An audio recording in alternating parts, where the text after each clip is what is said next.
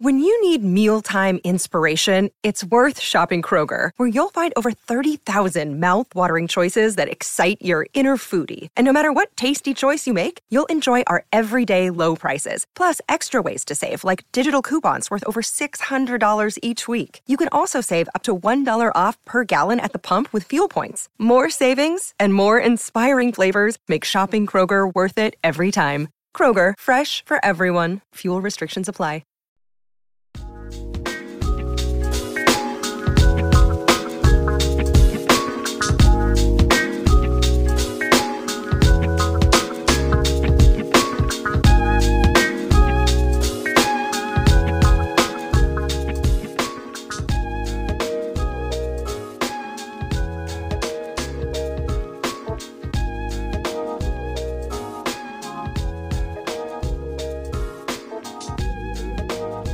Hello and welcome to Bizarre Conspiracies. I'm Conrad Toll, and joining us as always, Eric Patino. We are going to be discussing today one of our unusual topics, I suppose. It's not our regular conspiracies today, though I do have a few conspiracy theories, but mostly we're going to be discussing the history of Alexander the Great. Yes. So today's a history lesson. A few speculations on what the history would have been like if just a few things had been different. And then maybe I have a few theories. I don't know if you came up with any of these, but did anything strike you as odd when you were studying the history of Alexander, Eric? I mean, a lot of things strike me odd, so... Do you smell any foul play anywhere? Any twistings of legends and that sort of thing? Hiding the truth? Of course. So... Alexander's a very amazing, unusual, crazy character. Mm-hmm. Where does one even begin when you're talking about him? Do we start chronologically, or do we do I got it. So I guess the date would be 328 BC. Alexander the Great has conquered all of Persia, all of Egypt, large portions of the Asia, what do you call that? The Asia Minor. Has established one of the greatest empires the world has seen, and most certainly the most ambitious empire as of that date. So I would say he's crushed all of his enemies, and he has never once lost a single battle. Has won every victory in overwhelming, clear, decisive victories. He almost always came out for the better of casualties and all of this. By all the metrics, he almost never came off worse than anyone else. Only a few battles where he maybe lost more men than the other side, but he always won. So you got to ask yourself, what exactly got a man to this amount of greatness? Was it the fact that he was born in a massive empire with large resources and a powerful army? Or was it perhaps the fact that he was wealthy and was able to buy his way to the top? Or was he some sort of a charming... Well, he was very charming. Diplomat who was able to make massive allies beneficial to his cause and win through the strength of others? Or was he just one of the biggest, best, knockdown, drag-out military leaders of all time? I suppose today we will be unraveling the history of Alexander the Great. There, how'd that for a start? That was really good. I wouldn't say he bought his way to the top. No. I was saying, like, what are the speculations? Different... Sure. Yeah. I was like, how did this all come to be? And then I, named a few different ways that he definitely did not come to power. He did not come through diplomatic ties. He did not use money, and he did not start from a position of a massive power. He had to take that power. He started from about as scratch as you can get. I mean, he was the son of a noble, which, he wasn't like a Joan of Arc starting from absolutely technically, what's the name for it? There was another name for it. He wasn't a bastard, but it was something pretty close to a bastard because he wasn't a illegitimate. Yeah, he was in a full Macedonian, and when his father left his mother, Olympia, and married another woman and had a child with her, that kid would have been the next heir or the next king in line. Right. And I think it was Alexander the Great's father, Philip II, was it? Mm-hmm. He had at least 8 wives. And I think Alexander the Great was his father's Alexander the Great's mother was Alexander the Great's father's 4th wife, I believe. Yeah, she was right dab in the middle. Which I think that she was probably one of Philip the Great's biggest undoings. She was a weird person in general. Like, I don't know how much you read into her. A little bit, but it's just like the more that you learn about her, you're like, oh wow, that's a can of worms right there. Let me study that a little. Oh, there's 4 more cans of worms. Yeah. She would be, I would think, if you were to try and make her equivalent in modern day pop culture, she would be a crazy ex. But she wasn't just your regular old crazy ex, because she was a regular crazy ex. But she was also a crazy mom who taught her son that he was a god. Yeah. And that his actual father was not his real father. And she was also, on top of all of that, just not straight up crazy. She was kind of murderous. Very murderous, actually.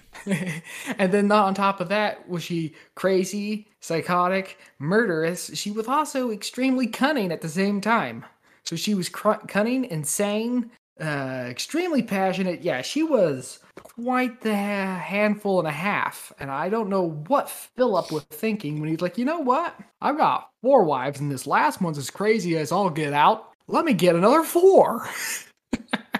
Yeah, I don't know. He I don't know what it's about with these old school kings and rulers that just have tons of wives or just partners in general. It must have just been the lifestyle back then.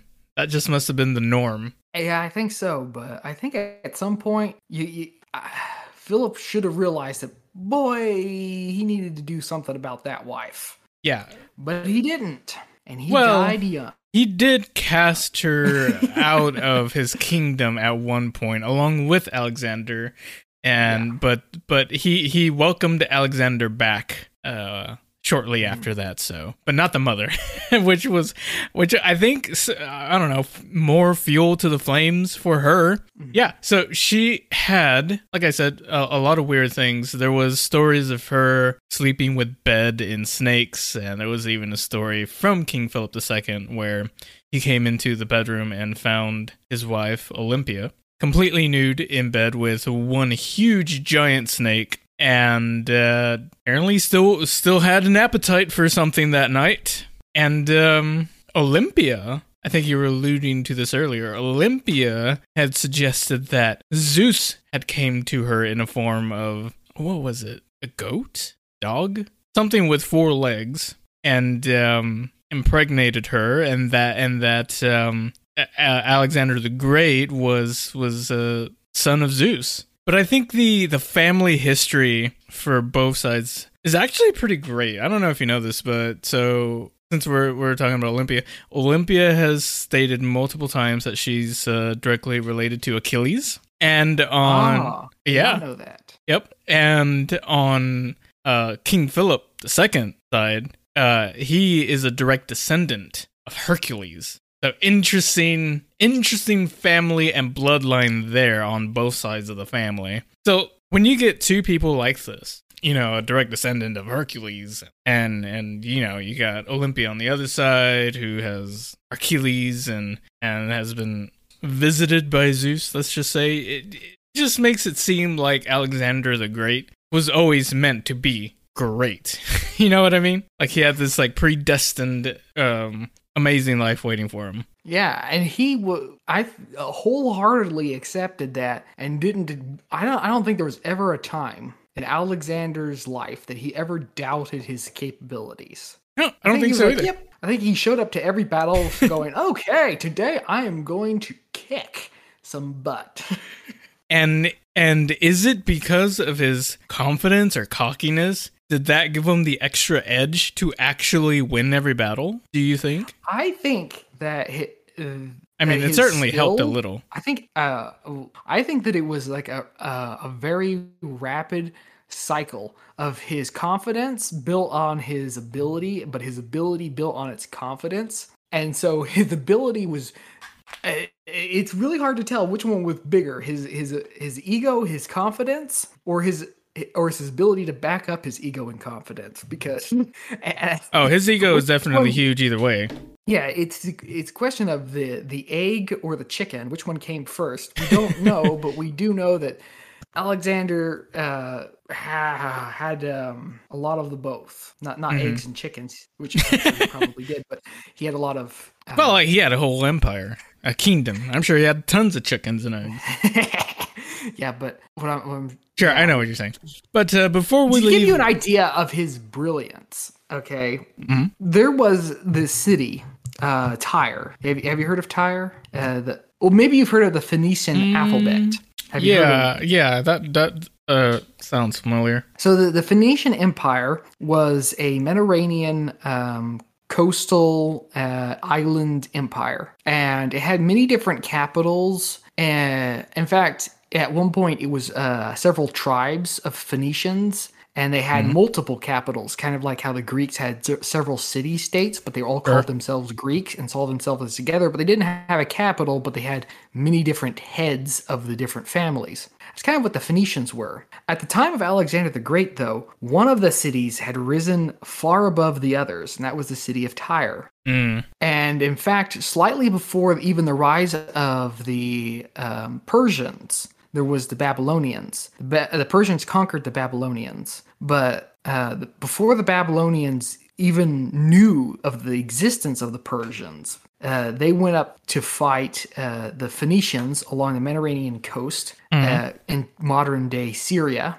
And the city of Tyre was laid siege by one of the greatest people of the day, Nebuchadnezzar. And he tore down the walls of Tyre and invaded the city after, I think it was a 3-year siege. And the issue that he had was he never could he couldn't siege out the city because they had access to the coast. And he couldn't attack them from the ocean because their navy was too powerful. But because they constantly had reinforcements and supplies coming in from the sea, he couldn't starve them out. And what they did is they actually, while it took him many years to destroy the walls and break through the walls, they actually evacuated the entire city out onto an island nearby and made that the new city of Tyre.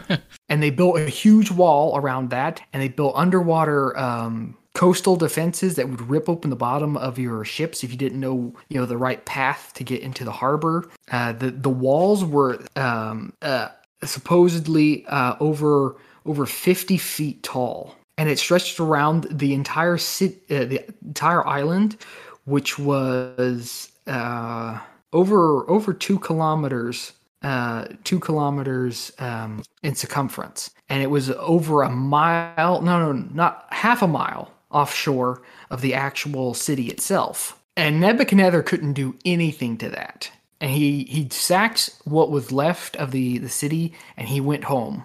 Alexander the Great outdid Nebuchadnezzar, because not only did he come across this and say, you know what? This right here is not good enough. I'm going to take that impregnable city out there on the ocean. He did it in less time than it took Nebuchadnezzar to just take the regular city, and he took a much harder defense. What he did is he had his army take the ruins of the city, and dump it into the ocean. And he filled up the ocean out to the island there. He built a land walkway over half a mile into the ocean.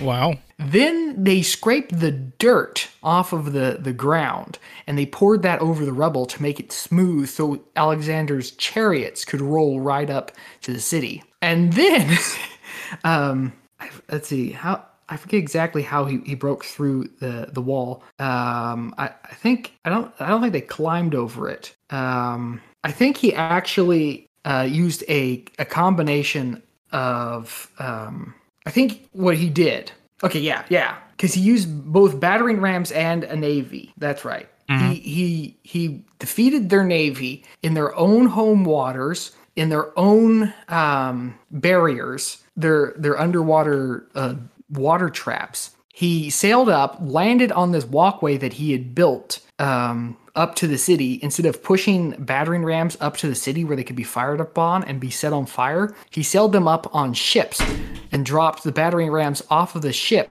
onto the walkway right up against the wall where they couldn't directly attack the battering rams. And then he tore down the walls, and then he totally destroyed the city of Tyre. Like, he made it go, okay, if you made me dig a road all the way out across the ocean and put my full military genius out to the city here, I'm gonna make you pay for every step. So the entire city was slaughtered or sold into slavery. The buildings were burnt down, and it was left in entire ruins. There was nothing left by the time he was done. And to this day, no one has ever built anything on the edge of this of modern day this, because he turned it from an island into a peninsula. So there's this peninsula out right there where you can find the city of Tyre today. The old part the Nebuchadnezzar tore down still is there.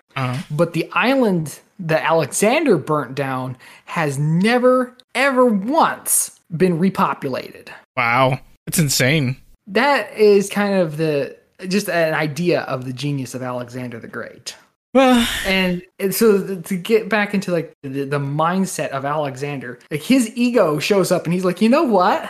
Was it his brilliance or was it the idea that he had to outdo Nebuchadnezzar? Which one of them is the principal factor for him undertaking this massive undergoing and succeeding, defeating probably the most impregnable siege of all of history? Sure. Anyway, so which came first, the confidence or the skill? I kind of think that they worked in tandem and they built each other up. Yeah. I mean, he definitely has the skill to back up his ego. No doubt about that. And to put this all into consideration, another thing to put into consideration, Alexander's losses were about 400 men. That's it? City, yeah. That's insanely good. Yes. That is not only insanely good. That is almost impossible. Well, he defeated, because if you think about it, most sieges, when the attacker overwhelms a city wall, generally the attacker sustains more casualties than the defenders. Sure. I mean, initially. think the Alamo. Yeah, no. In total, almost always the defenders will have less casualties. Like, if you don't count the civilians, like if you count the civilians, then it's different. But if you just count like the soldier on soldier, almost always the defender will have lower casualties than the attacker. Not only was that not the case in Alexander the Great, but that was totally wrong. What do you call a citizen of Tyre? Do you call that Tyrians? Tyrians? The Tyrians, I suppose. Their casualties was well into the thousands, and Alexander's was only 400. And he had to overcome 2 sets of walls, because after he reached the first wall, there was interior walls, and there was a naval battle. He had like 3 different fights that he was battling uphill, across the water, amphibious landings, all of that taken into consideration. Only 400 losses. That's crazy. It's insane. Did he still have his beloved horse with him at that time? Yes. Yeah. So that's another crazy thing. Do you know the story of how he got his horse?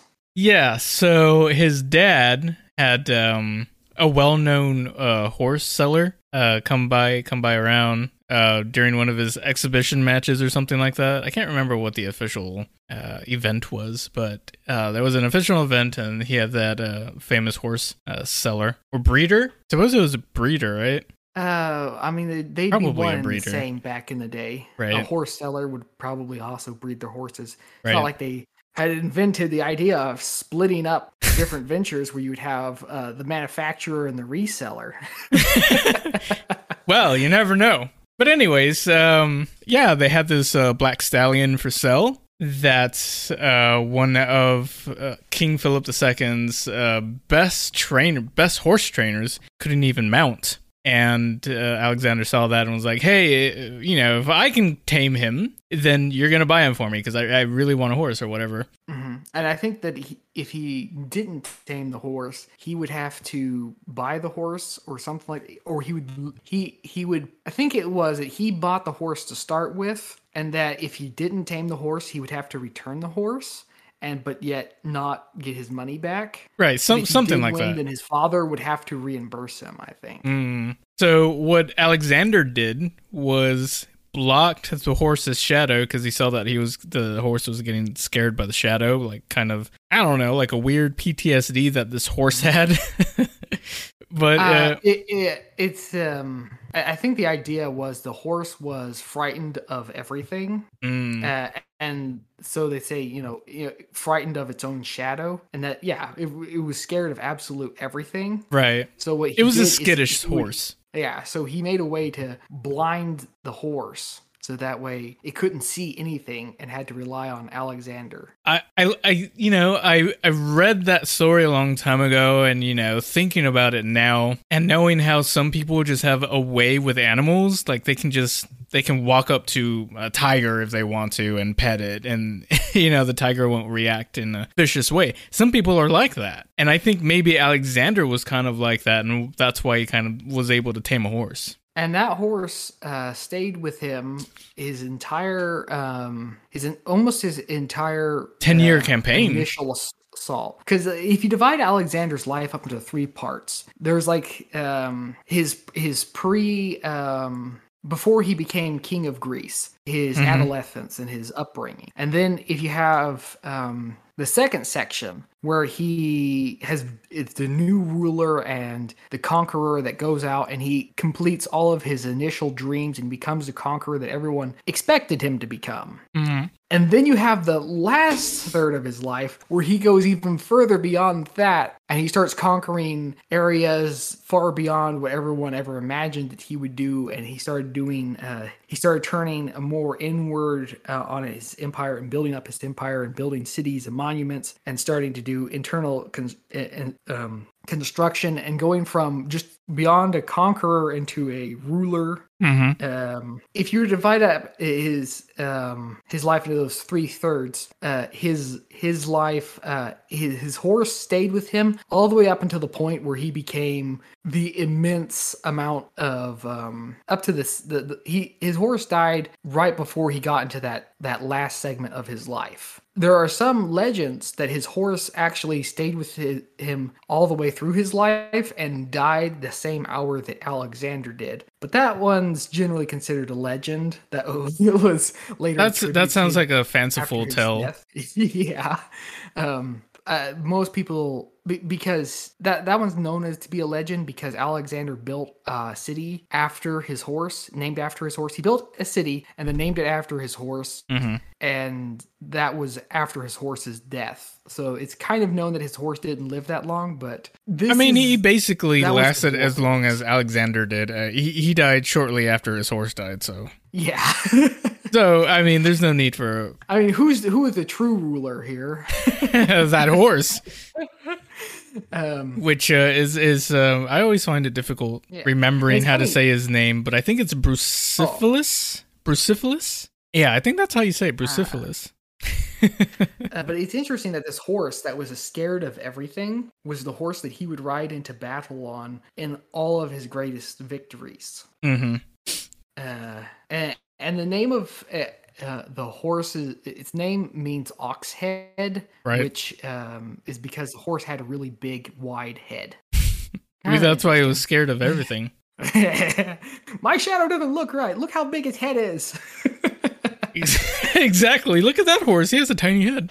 But it's interesting how he, I don't know, befriended an animal like that, and it lasted nearly his whole life. Kind of interesting. Well, horses generally live to be 30 or so. Well, yeah, but the way he carried on about this horse was like it was a gift from Zeus himself. So I don't know. He did actually think that his horse was a god and made people worship it. It's not Pegasus. It wasn't that level of greatness. But Which brings us to another unusual factor about Alexander the Great. Because his military prowess, never being beat, never outmatched, was, as we've said many times, was just as matched as much of his confidence and pride and self belief in his own greatness. He was quite this arrogant man. Mm-hmm. He had a very unusual short temper, a very... You think? Yeah. He was also extremely paranoid of his own allies. He was, I don't think, the best judge of character. He had a lot of bad rulers that he would appoint, and then later they would turn against him, which I think probably created his paranoia. And then that allowed his paranoia turned him against people who were actually on his side. And people were very afraid of Alexander. His mood was unpredictable. He would have many different of his allies executed for no reason. Once he had conquered many lands and appointed many governors over them, and if he would turn on them in an instant if he got the wrong report of them, but then there would be others that he wouldn't turn on at all. There was almost no rhyme or reason to his madness. Right. And it was not at all, it was very counterproductive to his empire building schemes. Well, when you drag men, right, across an entire Persian empire, and you just keep marching on to the next the next country, you're gonna tend to lose most of your friends, right? Like, they're gonna start talking behind your back. They're gonna be like, well, not necessarily. I mean, if you're Genghis Khan, I think one of the main differences between Alexander was great, but he's no Genghis Khan. I think the main difference between them, Alexander the Great and Genghis Khan, was Genghis Khan's greatest. One of his greatest assets, his family, was one of Alexander's greatest weaknesses. Alexander did not trust a lot of his own family, and when he came to power, his mother actually went ahead and executed several members of the family who posed a threat to Alexander's rule. Yes. Which you contrast that to Genghis Khan, and you look at his family and how Genghis Khan was able to utilize all of his sons and all of his wives, all of his wives. And, he could probably make an army with just his wives. And how he was able to win the loyalty of so many around him, and the generals that he would appoint upon merit, unlike Alexander, who would appoint them based on other things. Genghis Khan was very predictable. If you worked for Genghis Khan and you did right by him, you're going to be all right. Didn't have anything to worry about. Yeah, you were going to be all right. But if you worked for Alexander the Great, somebody could make up a lie about you and your head would be rolling on the ground before you could blink twice. Oh, so, there was that one incident where he was drinking with a friend of his, and his friend was completely drunk, saying all these things that Alexander did not like hearing. But keep in mind, they were both drunk. Alexander. Yeah, they were both really drunk, but Alexander didn't care. He killed him right then and there. Yeah, Alexander was well known for his parties. He drank a lot. And there's a story that Alexander the Great was marching through a desert, through Asia Minor, chasing Darius after he had defeated Darius the first time and was pursuing him. They were crossing over a desert and they were running out of water. And Alexander told them, instead of turning back, to drink wine, to break open the victory casks and drink the wine, then to stop marching forward. So the entire army got extremely drunk. Right. I suppose it was a good thing because... I don't know. I was going to say, I guess it was... I guess, a good thing because King Darius was ultimately stopped and killed by his own people. So Alexander didn't have to do anything. I think, yeah, I mean, Darius, so when Darius went to war with Alexander, it's quite a crazy thing. The Persians invaded Greece like 3 times before Alexander invaded Persia. And there's the famous story of the Spartans in the 300s that turned back. Well, they didn't turn back, but delayed the Persian advance until the rest of Greece could assemble and defeat them at the Battle of Marathon. Then there was the invasion that Philip II turned back with the help of Alexander. And then there was another invasion that was coming to Greece, but Alexander marched out and defeated them in modern-day Turkey. I see. And then he continued from there, marching into Persia. He's that guy was nuts. Huh? That guy was nuts. Darius? No, Alexander. I think Darius was kind of crazy. Before Darius marched out to fight him, they sent a peace treaty to Alexander, and it was an exorbitant amount of money, and it was also a succession of land as well. And it went to one of Alexander's generals, and the general turned it down without even sending it to Alexander the Great, and he wrote back and saying, "I would accept if I was Alexander the Great, but I am not." And he sent it back, and they resent the tribute again to Alexander's general and saying, "If I was Alexander's general," and they used his actual name, "I would accept it." and I don't know. I thought it was kind of funny that they're like, they even stopped trying to make peace with Alexander, and at a point they were just trying to bribe his guard, his general. Oh, that wasn't going to work out, was it? It did not work out because they marched on and they met Darius in a battle. And Darius's army formation was not with an ancient formation. Alexander invented what we would consider kind of a modern formation that even up until the age of Napoleon, they still, in a sense, modeled it after Alexander's formation, his phalanx. Sure. And that was, you have your infantry in the middle forming a solid block. And then you have your heavy troops like your cavalry and your most powerful soldiers on the flanks. Up until that point, what the Persians were doing is they would put all of their greatest soldiers in the front, in the center, in this long column. They'd have their immortals, their elite javelin. What?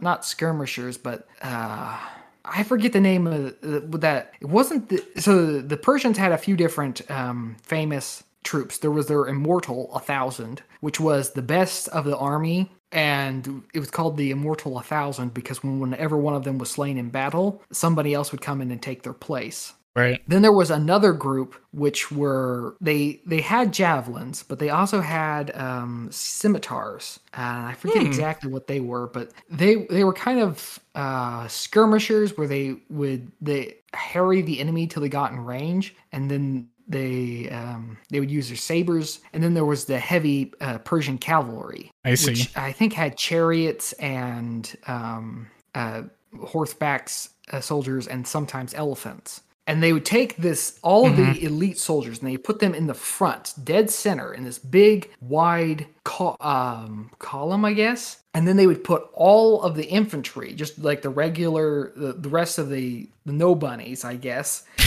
directly behind them as a reserve. Less skilled. Yeah, and so you would see it as like a rectangle being followed by a square. And the rectangle in front, that would extend the entire length of the square, would be the elite soldiers, and then the ones behind it would be the regular. And the idea would be the best soldiers would go up first, they would fight, and when they tired, they would fall back, and the rest of the soldiers would clear up. But the idea was that the heavy soldiers would decide the fate of the battle, and then the rest of the cleanup would be done by the finishing up. Alexander instead put his regular soldiers in the center. Well, hold it right there, Conrad. We are way past our break time.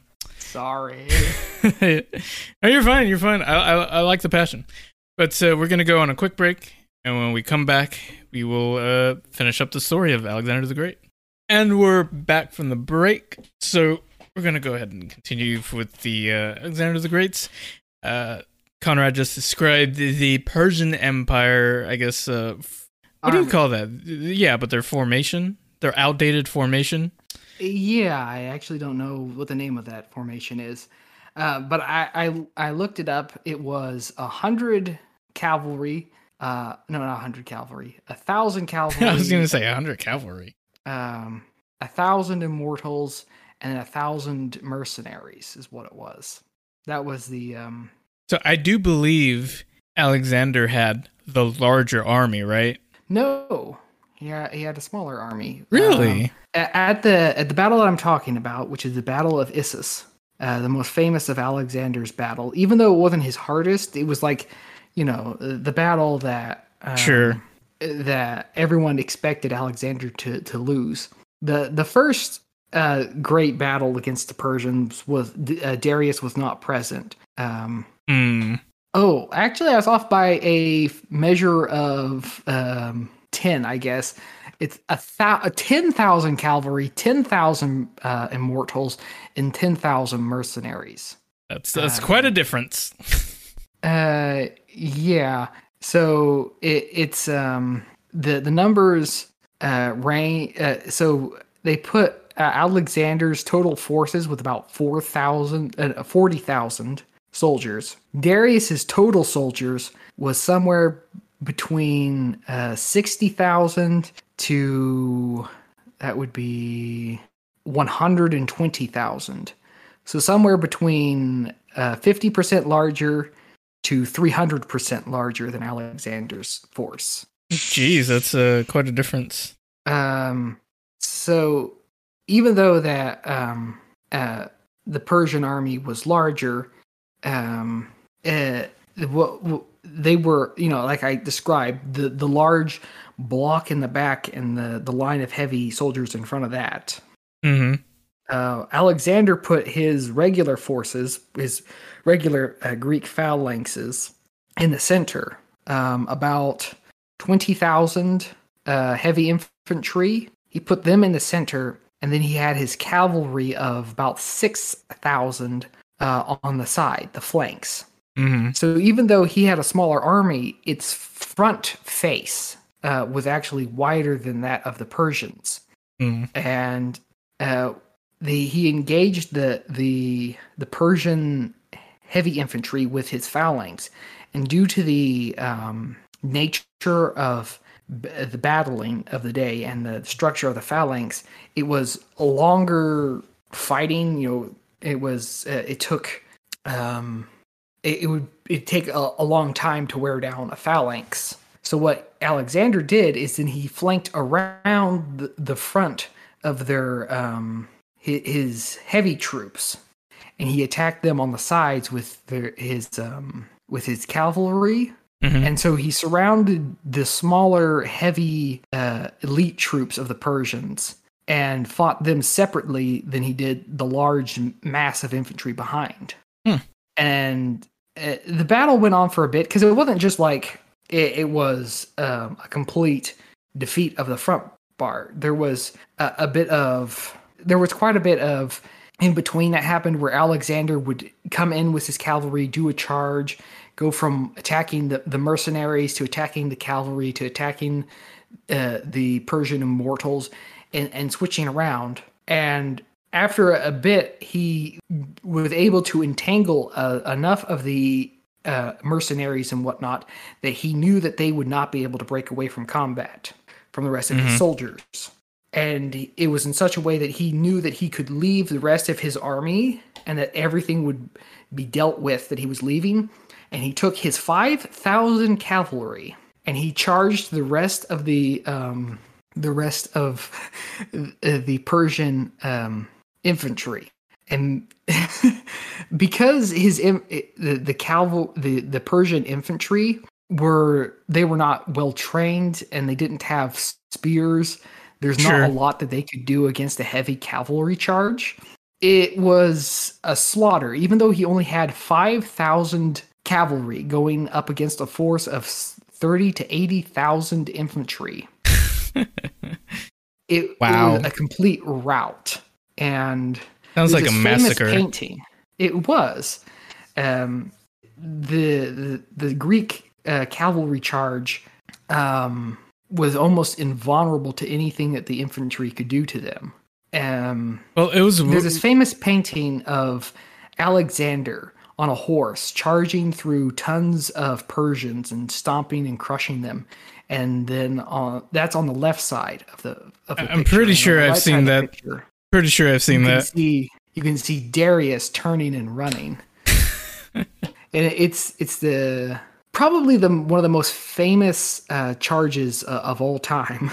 Well, his army was known to be very well trained.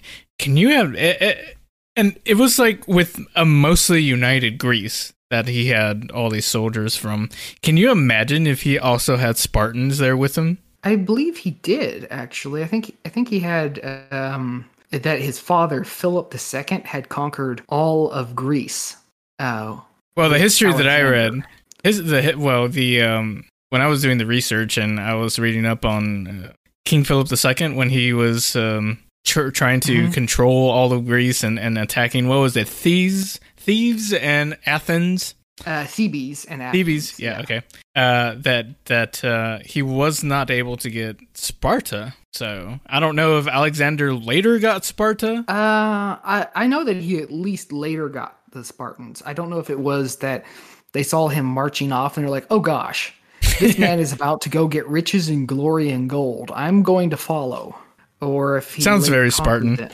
But I do know that they later joined him. I see. In fact, the mercenaries that Darius had brought to the Battle of Issus surrendered and switched sides and surrendered to the Spartan king Agis III that was there with Alexander at the time. Mm-hmm.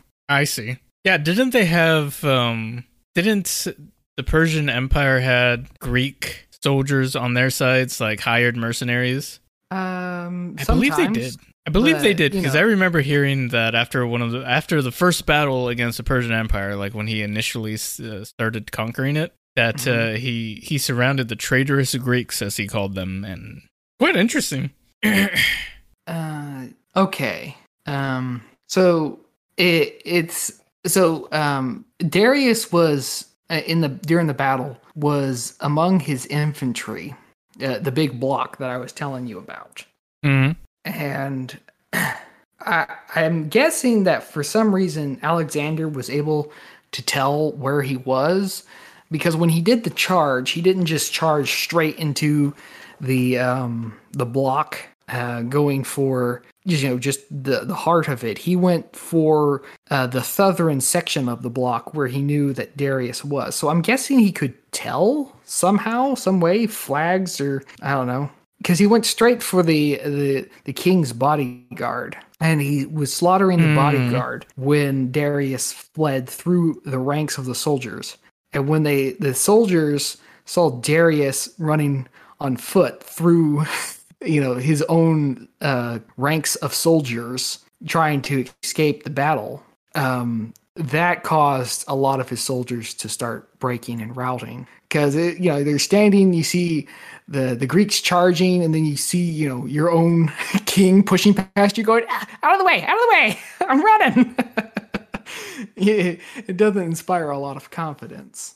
No, probably not. But he ran away quite a few times.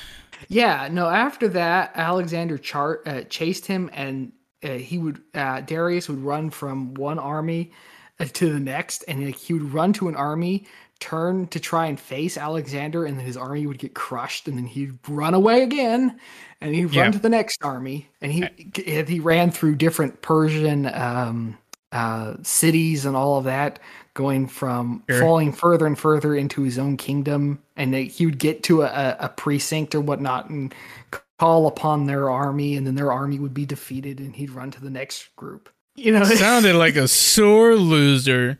And the funny thing is, when he was defeated at the Battle of Ithith, he had brought his family to the battlefield, along with, and he left them in the camp when they marched out.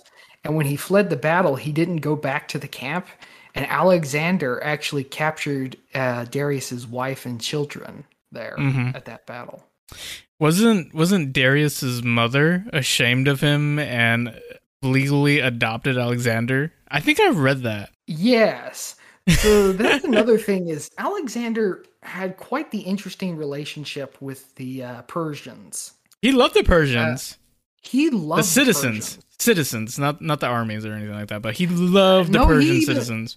He even loved the soldiers too. He at one point even left his own soldiers, his own Greek army, to command a Persian army. But the Greeks hated that absolutely so much. Yeah, they thought he betrayed them.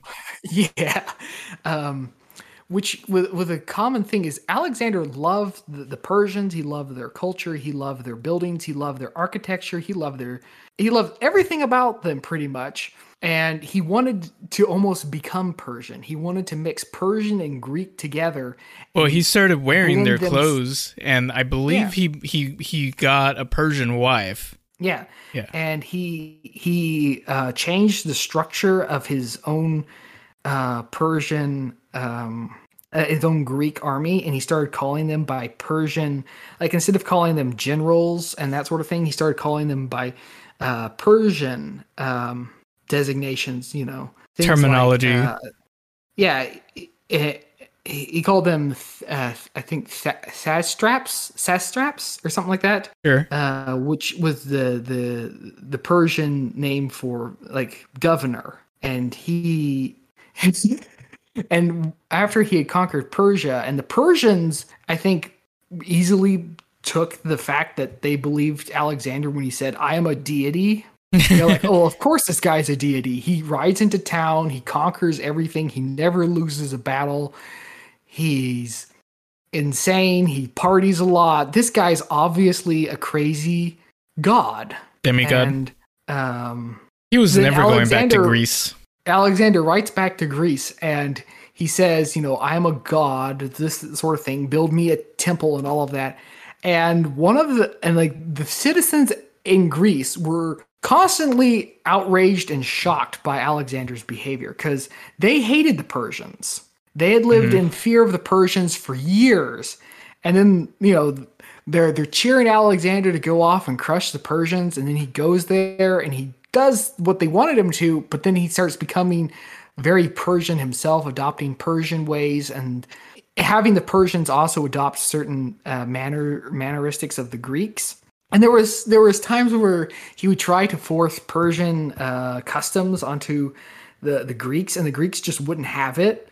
And so he would drop those Persian customs, but the Persian customs that he could get them to adopt, they would. Quite an interesting thing. And the same thing happened in Egypt, because when Alexander went to Egypt and conquered it, when he got to the Egyptian capital, one of the priests there went and named him Pharaoh. Now the pharaohs of Egypt are all gods to the Egyptians. The Egyptians believe that their god, that their rulers and the line of rulers was lineage to the Egyptians, and I think that they also believe that like the spirits of gods would come and kind of like a collective life where like all the spirits of past pharaohs would go and counsel and advise somebody once they became pharaoh. So the idea is once somebody became pharaoh, they became all of the pharaohs before them as well. And so when Interesting. Alexander was named pharaoh, and they all start worshiping him as a god in Egypt, it just goes straight to Alexander's head. And he's like, "Yeah, of course I'm a god." And then he writes back to Greece, and he's like, "Yeah, I'm a god. Build me a tower and whatnot." And everybody's like, "What on earth? That kid that we sent out, 10 years ago is writing back saying he's a god? Excuse me, we raised that kid. He's no god." And I think it was the one of the governors of, I think it was Thebes, said something along the lines of, "He wants to be a god, so let him be a god," or something like that. Interesting. And it's kind of the thing of like, he throws his hands up and like, whatever. He says he's a god, just entertain him. It doesn't. What at this point, like, what are we gonna do? Because remember, the Greeks had just been conquered. All the city-states had been unified by Philip II. Mm-hmm. Alexander's father had conquered them. Mm-hmm. And Alexander himself had put down several revolts in the name of his father. And they all remember Alexander's viciousness. So at that point, he's just like, whatever. He's insane. He's crazy. Just go with it, guys. It's not worth it. I like to keep my head on its shoulders where it's supposed to be. Right. So really quick before we run out of time, tell me your theories. I want to hear these theories of yours. So there's right before Alexander died, he had named Crates, one of his generals. He was the fellow that Alexander had just put in charge of being governor of Greece. And he was one of his generals while he was conquering. And then he was sent back to Greece with several of the soldiers that had left Greece with Alexander originally. And on his deathbed, when he knew that he was going to die, they asked him, "Who is next in command?" And Alexander said, "May the seat go to Ithos, Creus, or something like that," which in Greece meant "to the strongest." Okay. And there's a theory that actually he said, "May the power go to Crates," who was in Greece at the time.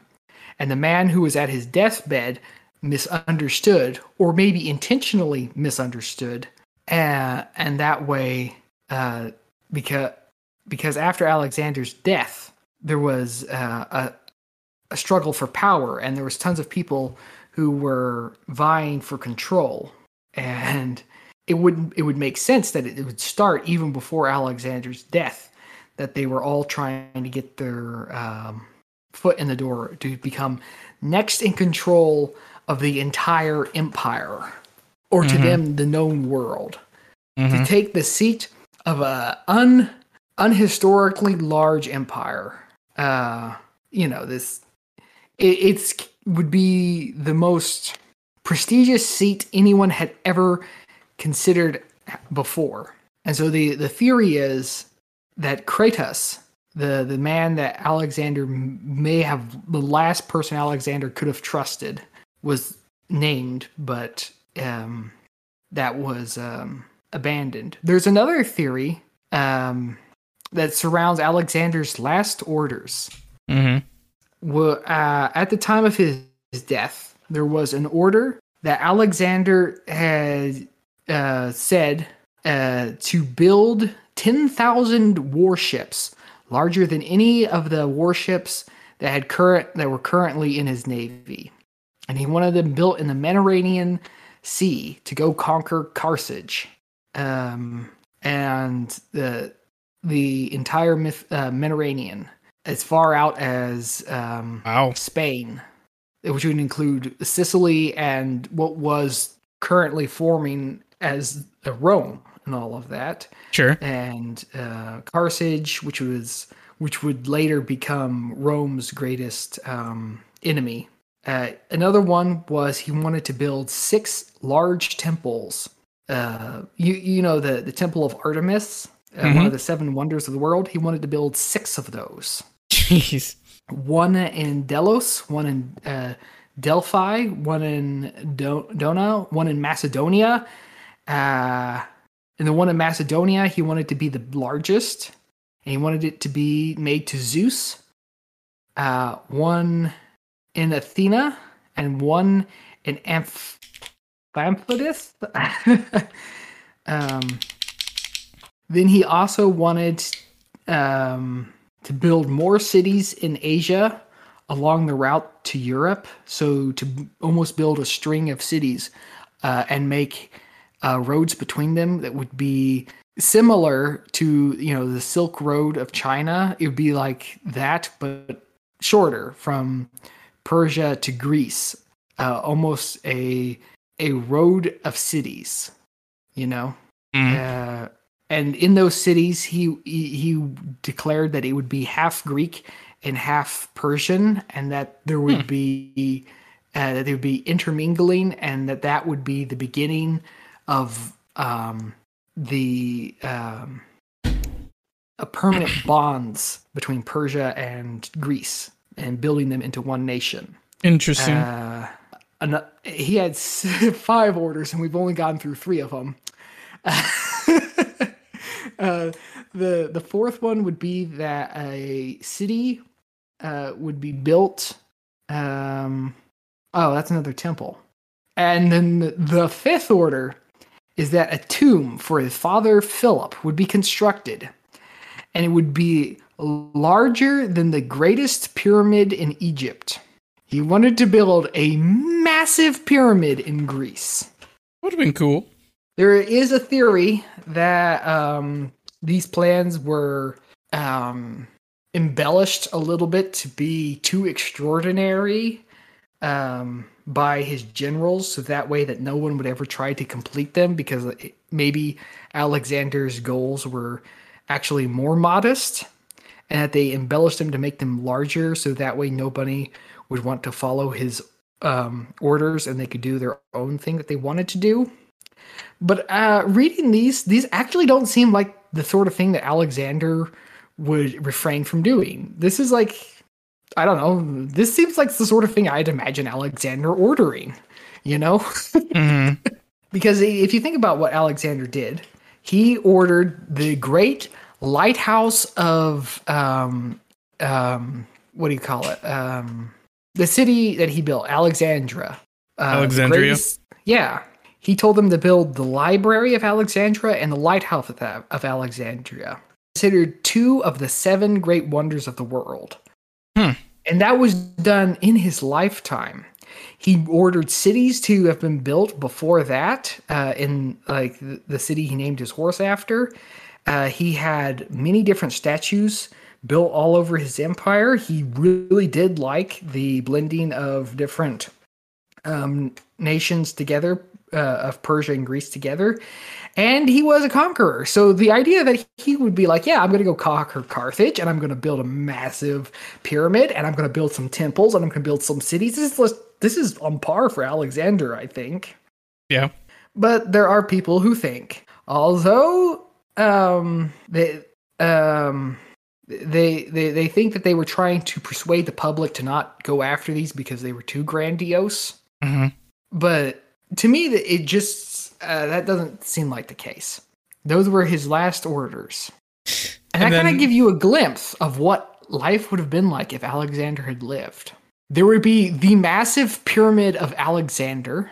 There would be there would probably have been a conquest of all of the Mediterranean, and there probably would be a lot more temples. And I think that he probably would have blended Persia and Greece a little better together. I don't know if it was actually even possible to blend Persia and Greece, but I think if it could be done, Alexander would have given it his best shot. Though I don't know if Alexander could have done it as well as somebody like Genghis Khan, because he was constantly killing his generals and replacing them. Like, For example, when he conquered Persia, in order to make the Persians like him more, he kept a large number of the king's consultants as high ministers and in positions of power. And he actually didn't destroy the systems of power that they already had in place. He didn't actually uproot a lot of things. And the Greeks were very upset about that. So in order to appease the Greeks, he beheaded 50 of them. Not the Greeks, of the he beheaded Persians. 50 Persians to appease the Greeks. He was so it's just the way that Alexander had no problem with the Persians. He was like, yeah, I like these Persians. Oh, but in order to make things better for me, I'm going to kill 50 of you. And I have no problem with you guys. You're just going to kill 50 of you. That's insane. You know? So I think it's the things like that have definitely hindered his ability to try and blend two nations together. But I was thinking, well, obviously he would have had revolts and maybe his empire would have fallen apart when he was living. And then I thought second about that. I was like, nah, that wouldn't have happened because Alexander crushed like 5 revolts in Greece while his father was alive. And then once after his father died. And the one that he crushed after his father died, he had split his army in 2. Crushed the one in Greece. At the same time, he was fighting the Persians invading in Turkey. So I don't think there was any revolt that anyone could launch against him that would win. He was invincible on the battlefield. Mm-hmm. So I really don't think there was any revolt against him that could win. So I don't think it would fall apart in his lifetime. But I really don't think that he could have built anything cohesive that would have lasted after his death. Well, I mean, we'll never know now. Yeah, but it would have been interesting if he'd lived. There would be some mega pyramids because as we were studying last time about the pyramids, it only took about 20 years to build the pyramids as far as they were concerned. And if you look at what Alexander did with, 10 years and the amount of resources that he would be able to do it, it wouldn't even be too much to say that Alexander probably would have built one pyramid and say, you know what? I still am 40 because I can build a pyramid in double the time of the Egyptians because I have a ton more slaves. Because Alexander had a ton of slaves. Yeah. And, as we were discussing last time with the pyramids and the idea that the pyramids weren't built with slave labor, but were built with harvesters in the interim between harvesting during the floods and all of that. What do you call those? The floods of the Nile. Anyway, if you consider what they did in 20 years, if the estimates are true and it was 20 years and the amount of people it would take, Alexander could have brought more people and they could have been there all year round. So I think Alexander probably could have built some pretty mega pyramids. Interesting. So there could be massive pyramids, huge Greek temples. Maybe it would be weird if Alexander lived his whole life because he would have conquered probably all of the Med. Those were his goals. Oh, also he wanted to circumnavigate and map all of Africa, and he wanted to conquer Arabia. Really? Yeah. So that might have been possible because after he conquers, the Med, sends a ship down around Africa because they did not actually know if the Indian Ocean connected to the Mediterranean. In fact, they may have not even known about the Strait of Gibraltar. So if Alexander sent a ship that sailed all the way down around Africa, came up to the Red Sea, where they knew about, they're like, does this connect to the Med? Do you think? Because, they knew that the Mediterranean was very big. And I don't know if they knew about the Atlantic Ocean. I really don't. Oh, that's a good question. Did they know about the Atlantic Ocean? But they knew about the Indian Ocean. They knew that the Red Sea connected into the Indian Ocean, and the Indian Ocean was very big. And they knew that there was a nation on the other side of the Arabian Desert. So Could you imagine if Alexander, someone circumnavigates all and maps all of Africa, comes back to Alexander and says, "Hey, look at all this land for you to conquer," and he's conquered, Carthage and Arabia, and all of these things, built some mega pyramids, and he's like, "Oh yeah, I'm gonna go conquer all of the sub-Saharan Africa." That would have been interesting. Yeah. Because I don't think his ambition knew any bounds. Because the thing is, his ambitions got greater the more that he lived. Well, I mean, don't think that not losing a battle will do that to you. Yeah. And he built the city of Alexandria, 2 of the 7 great wonders of the world. He was going to build the pyramids, more pyramids. I think that he probably, by the time that, if he conquered Carthage, built all of those things that he wanted to build, conquered Rome wasn't coming to bite him, at that point, he would be invincible practically. He'd have so many resources to draw upon. He would definitely have it all go to his head, and I think that he would want everything. I think that his ambitions would grow even greater. Because if you measure like his ambitions that he had when he left Greece to start with, he just wanted to conquer Persia. Mm-hmm. And then fast forward 10 years and he's conquered Persia, Egypt, Tyre, India, all of these things. And then he has plans to conquer Carthage with a massive 1,000 ship navy. That would have been huge. And he didn't even just want it 1,000 ships. He wanted 1,000 ships larger than any ship that had yet been used. Well, not yet been used. There were ships that had been that big, but they were like the flagships. He wanted to build 1,000 flagship-sized navy. It's insane. Insane. Well, I'm gonna have to end it there. Good stories, Conrad. I did not notice the time going by. Yeah. I think I'm just noticing it because I'm conscious right now for doing other things and yeah. Oh. One more thing. Mm-hmm. Do you know about the Gordian knot? Does not ring a bell, no. There was this a knot that was considered impossible to tie. Oh, yeah, I remember. There was a legend about it. Yeah. And the legend was the person that would untie the knot would be able to conquer all of Asia. He just cut right through it. Yeah, he walked up to it, pulled out his sword, and being like, wink! It doesn't necessarily say I have to untie it. It just says that it has to be loosened. And that knot is loose. Yeah. So there are some people who said that he didn't cut it. He actually pulled the post out of the ground, slipped the knot down the bottom of the post and off. And then once it wasn't tied to anything, he was able to untie it that way. Mm. But I do like guess what? I'm going to cut it.